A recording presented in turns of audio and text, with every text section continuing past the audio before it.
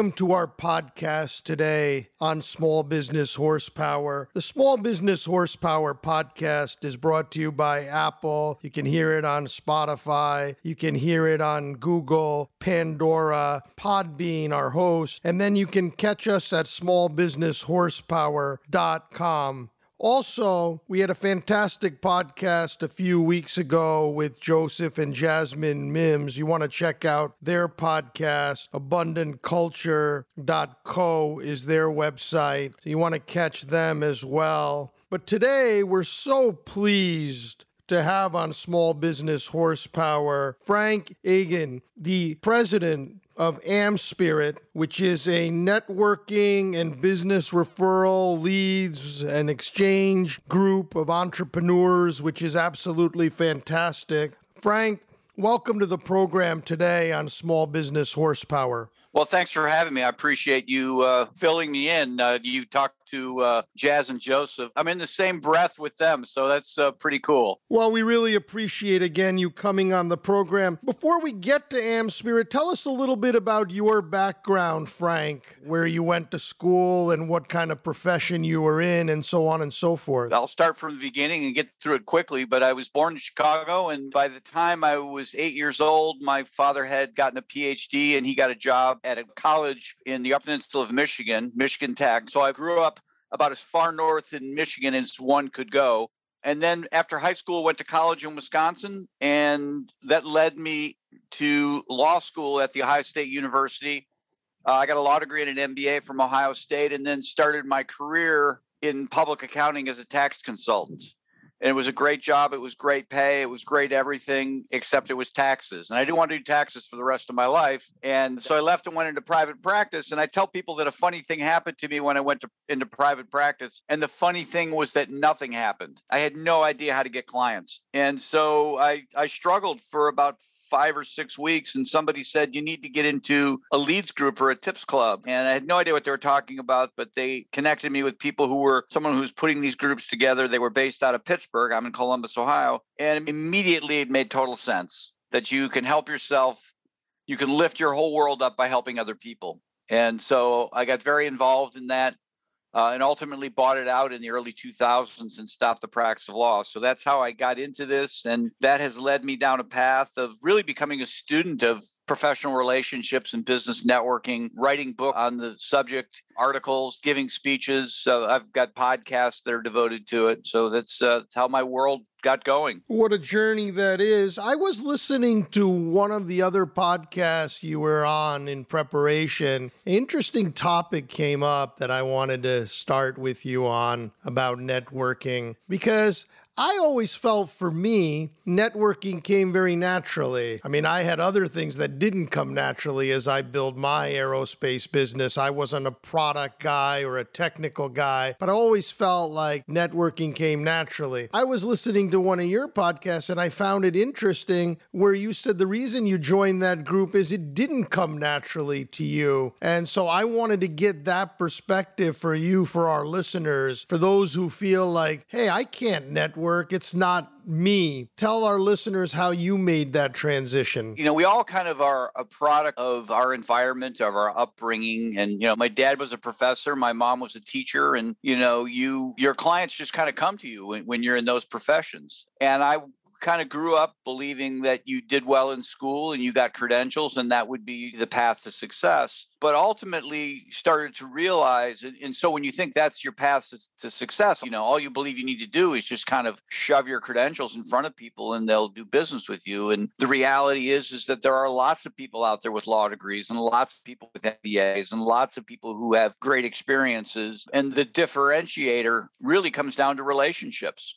Yeah, sure. When you're going in for heart surgery, you want the best and the brightest heart surgeon you can find. But if you're looking to get auto insurance, you know what? You don't really care if it's the best or the brightest. You want somebody who cares about you, you know, and who's going to kind of look out for you. And that's where you start to stumble on it and realize that the people around you who are successful aren't necessarily any smarter from a book perspective, but they've done a great job of building relationships. So, I think it's a lesson we all need to learn eventually, some sooner rather than later. Right. And explain a little bit about sales strategy, because, I was listening to you talking about how you approach a sale in the spirit of networking like you do, or a hard yes or no answer when you come at someone to sell something. Can you tell our listeners a little bit about that differentiation and how that works? Yeah, somebody hit me with a quote the other day I think is very applicable. They said, if you build relationships, essentially relationships come before business. And if you're willing to build the relationships, the business will come. And it's not really a chicken and the egg sort of a thing. Well, once I have clients, then I'll have relationships with them. No, you need to have those relationships first is really what it boils down to. And it's very true. People want to do business with those that they know, they like, and they trust. And nobody likes to be sold to.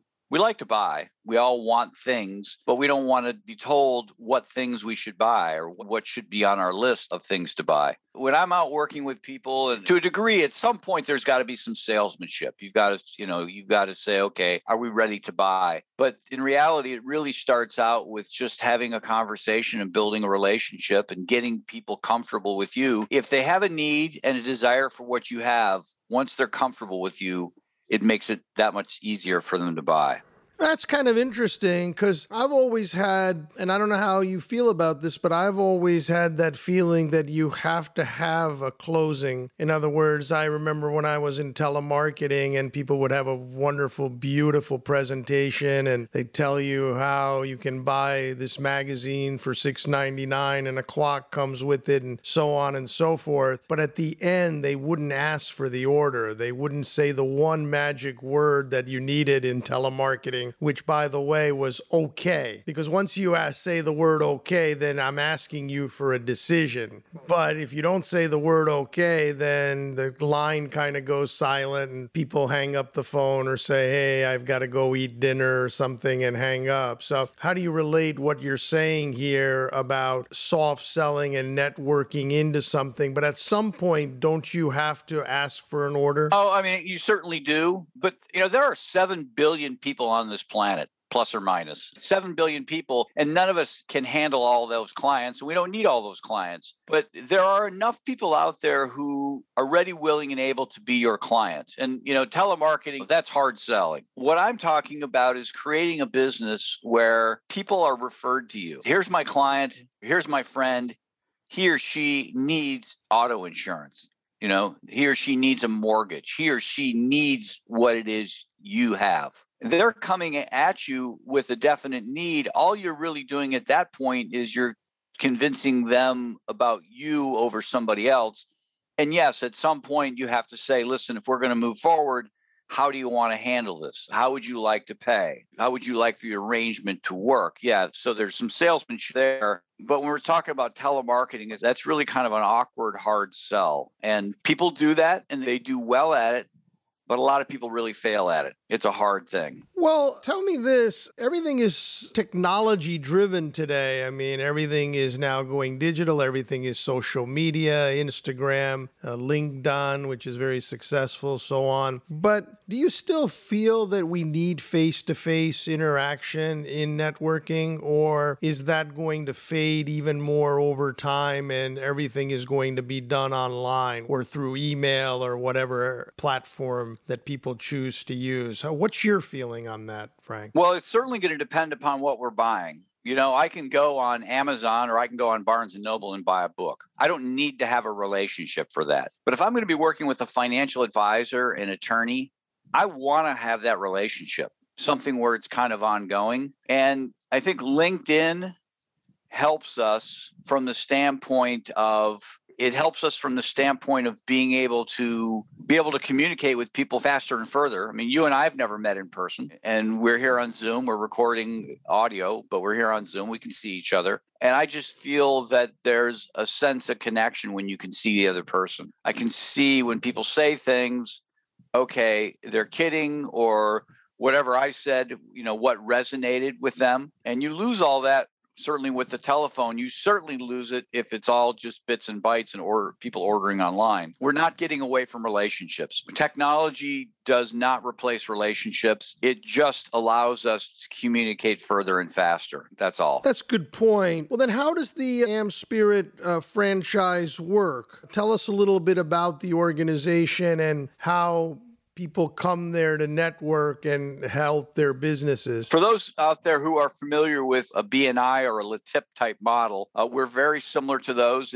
These groups meet every week. It's one per category, and it's a structured format of people getting to know and like and trust one another. But as I indicated, the groups meet weekly, and it's really about building relationships with one another and then helping one another be able to recognize opportunities. When you see this, know that the real estate person could help out in this situation. The franchise opportunity is simply just an opportunity for somebody to be responsible for, grow, and profit from AmSpirit chapters in their neck of the woods. So if somebody were in Indianapolis, Indiana, just as an example, and they had an AmSpirit franchise, they would just follow our process, tap into all the materials we have on the website, and they could build chapters, and people are paying fees, and a lion's share of those fees go to the franchisee. I was just thinking about it and what AmSpirit is doing. Haven't we been doing this for years? Like if you have Rotary Club or all of these type of ways to connect with people to help build your local business. Am I on that right track on that? No, I think there's certainly an argument for that. And I will say,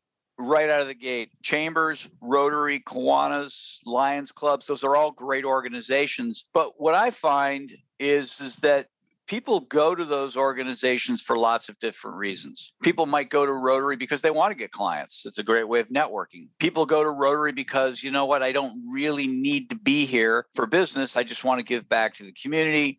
Or people will get involved in those organizations because they just want interaction outside of their office. And the problem is that because everybody's coming from a different motivation, you never really know who's a potential person to have a business conversation with. Whereas with the likes of AmSpirit Business Connections or your LaTips or your BNIs, is that we all know everybody who comes through the door, why they're there. They're there for business, and nobody needs to be shy about that. They can certainly just let us know. It's really about developing a relationship at that point, which you would do in Rotary as well. But we spend a heavy emphasis on getting people to educate one another on what to look for. When you see this on a house, shingles missing, that's an opportunity to connect me. And this is how you can connect me with these people. I've got a roofing business, and I can help fix this. It's a very good point. How do you feel about things today, given the COVID-19 situation, and how did that affect, do you feel, networking in the last year and a half, especially when people have been home, and so everything they've been doing is online? Do you see people now getting back out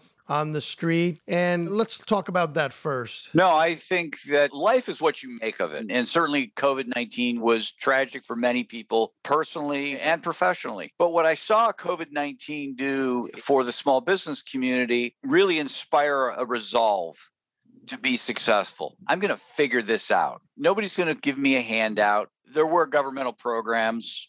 They weren't huge governmental programs. They weren't banking bailout type money, right? It was just, here's some money. And so a lot of these businesses figured, we got to find a way. And so they became very resilient, became very resolved in trying to do things differently. I think that a lot of businesses that didn't before really started to integrate the likes of Zoom into how they do business. I know an attorney, for example, who was just totally dismissive of the whole notion of using Zoom with his clients. But after a few weeks of seeing all the things you could do with it through his group, his AmSpirit chapter, he's like, you know what? I can see this being a big benefit for my clients. I'm not chasing them out of their house for conversations. They're having to travel a half hour for a 15-minute conversation. They're going to be very appreciative of this. I'm going to be able to do a whole lot more because I'm not ushering clients in and out. I can just pretty much just end the Zoom call and then jump on to the next one. And so it's, I think we're going to learn a lot from it.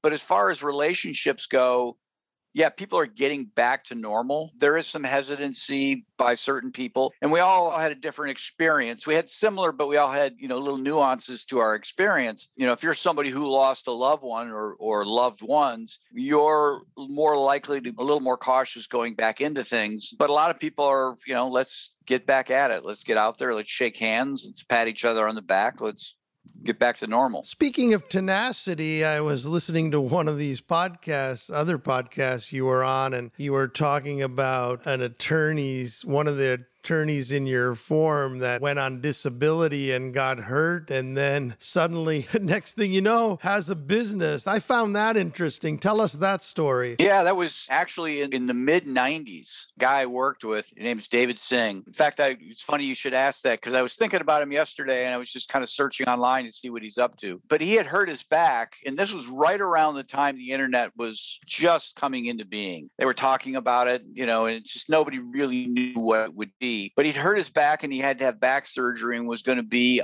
not able to work for like 6 weeks. And the firm we worked for, the accounting firm, had issued us all laptops. And he's like, you know what? I can sit at home and I can watch daytime TV. And mind you, it's not TV like we see today, where there's, 1,000 different channels you can watch and shows that you can stream. This is the 90s, and there really wasn't a lot on during the day. He said, or I can stop and I can really figure out how to improve myself. And so he really dug into understanding what this internet thing was, and got into user groups, which really don't exist anymore to a certain extent. And through that, becoming a real student of this up and coming internet thing, the World Wide Web, stumbled across somebody who had started an internet service provider. Had 1,000 clients, and it was like, what, this is kind of fun, but they weren't betting on the internet, and so they wanted to sell. And he's like, you know what? I'm in the right place. I've developed myself. I think he got a loan. I think it was like $30,000. It wasn't a ton of money, but it was more than he had. He got a loan and he bought the business. And when his disability was over, he literally walked in and said, hey, here's my 2 weeks notice. I got a business, which I thought was really inspiring. It's a great story. Anyway, you're listening to Frank Agin today on Small Business Horsepower. We're so happy to have him with us. Frank, we've been through these bumps, a lot of them, but lately the 9/11, the market crash, the tech bubble. You think we're going to come out of COVID the same way, or is this going to be different in how it's going to impact our relationships and our businesses, small businesses going forward? Yeah, it will impact them. When you go to the airport, you still take off your shoes to go through security. We're 20 years removed from 9/11, and we're still doing that. We have the technology where that probably isn't necessary, but it's still happening. And so there will be things. I flew last week, and you wear a face mask on the plane. I was wondering to myself, is this something that will just be ongoing? I don't know. The airlines might say, you know what, let's just be conservative and keep the face masks on. And maybe it'll be a federal thing. I don't know. But the reality, if you stop and think about it, and we all just kind of look at our lifetimes as being history or our experience. But if you look at it, about every 10 years, there's something, right? You had World War I, then you had the market crash and the Great Depression, and that led into World War II and the Holocaust, and that led into the Cold War, Korea, and then Vietnam. And then, in the 90s, we had a market correction, and then you get to the tech bubble bursting, so you can kind of go forward every 10 years and it's like, okay, there's something. But, we as humans figure, oh my gosh, we're cursed. In the next 10 years, there'll be something. I don't know what it'll be that we'll have to deal with. And that's just how it is. That's just the nature of our existence, is that things come up and we deal with them. This one, though, really, in a way, hurt small businesses a lot. Because, you think of the small businesses, you got the restaurants and all of these type of places, retail. But like you said, things will come back and you have to fight through them. Yeah, it did hurt, but it also forced people to innovate. Certainly it helped the likes of Amazon, but it also helped other businesses say, okay, how can we capitalize on this? There are a lot of restaurants out there that have a carryout component that they didn't have before. And they're like, well, why are we going to get away from this? People like to have our food. And so you have the likes of Uber Eats and things like that, where people are having things delivered to them. So it was tough. we've kind of innovated, and there are a lot of businesses that are better for it. Yeah, and talk a little bit about your journey to help other people. I mean, I was listening in preparation to one of the podcasts you were doing, and I found it interesting for myself because over all the years that I built my business, I went with the tenacity, but that tenacity was always centered around closing a deal, making a sale, and it was centered around me. And even personally, a lot of things in my life have been centered around me. But then, over the years, I've started to really take an interest in other people. And I found that, understanding their needs, how they work, how that has really helped me both professionally and personally. And I was hearing you talking about that the other day on another podcast about the difference between the journey of trying to close a deal and build a business and helping other people, but how those two kind of come together at some point. Can you talk a little bit about that? Someone shared a story with me. It's not a story. It's a Margaret Mead, who's a famous anthropologist. She was teaching a class, and one of the students asked the question, what was the first sign of human civilization? And she thought about it, and everybody thought, okay, she's going to come back with, weapons, clay pots, tools, something like that. And she came back and she said the first sign of human civilization was when we found skeletal remains with healed femurs. And she went on to explain in the animal kingdom, the femur is the bone that connects the hip to the knee. In the animal kingdom, if an animal breaks a leg, certainly that bone, it's a death sentence. But the fact that they found humans with these healed femurs led them to surmise that somebody stuck with that person and cared with them for about 6 weeks, because that's what it takes for that bone to heal without medical care, about 6 weeks. And so it's really gotten me to think about just the whole human experience. And, there was a time not too long ago, not 100 years ago, not 1,000 years ago, 5,000 years ago, 10,000 years ago, we lived in clans or tribes of about 150. And that tribe didn't really see other tribes. But in order to stay in that tribe, you needed to contribute.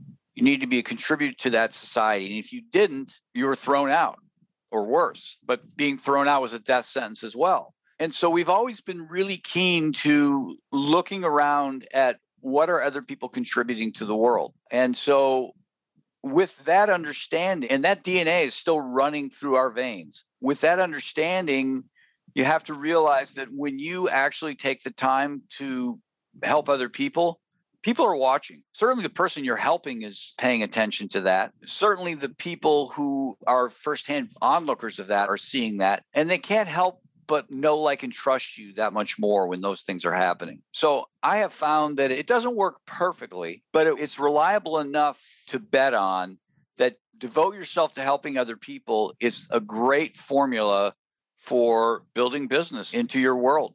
The people I see out there who are the most successful are the people who do the most for other people. Well, that's great, Frank. Frank, with that, it seems like we run out of time. 30 minutes has gone so fast, but we really want to thank you today for joining us on Small Business Horsepower. Thanks for having me on. I appreciate it. And we hope you'll come back and talk to us some more. There's so many more things to talk about. So again, thanks to Frank Agin. You can, where can people find you, Frank? You want to give your website and information about AmSpirit and your podcast and so on? Yeah, I make it real simple. I have a website out there, frankagin.com, frankagin.com. On that site, there are links to my podcast. There are links to all the books I've written. There's links to AmSpirit Business Connections. There's links to communicate with me. All right there, frankagin.com. Okay, thank you, Frank. And we look forward to having you again on Small Business Horsepower. Thank you very much. Thank you.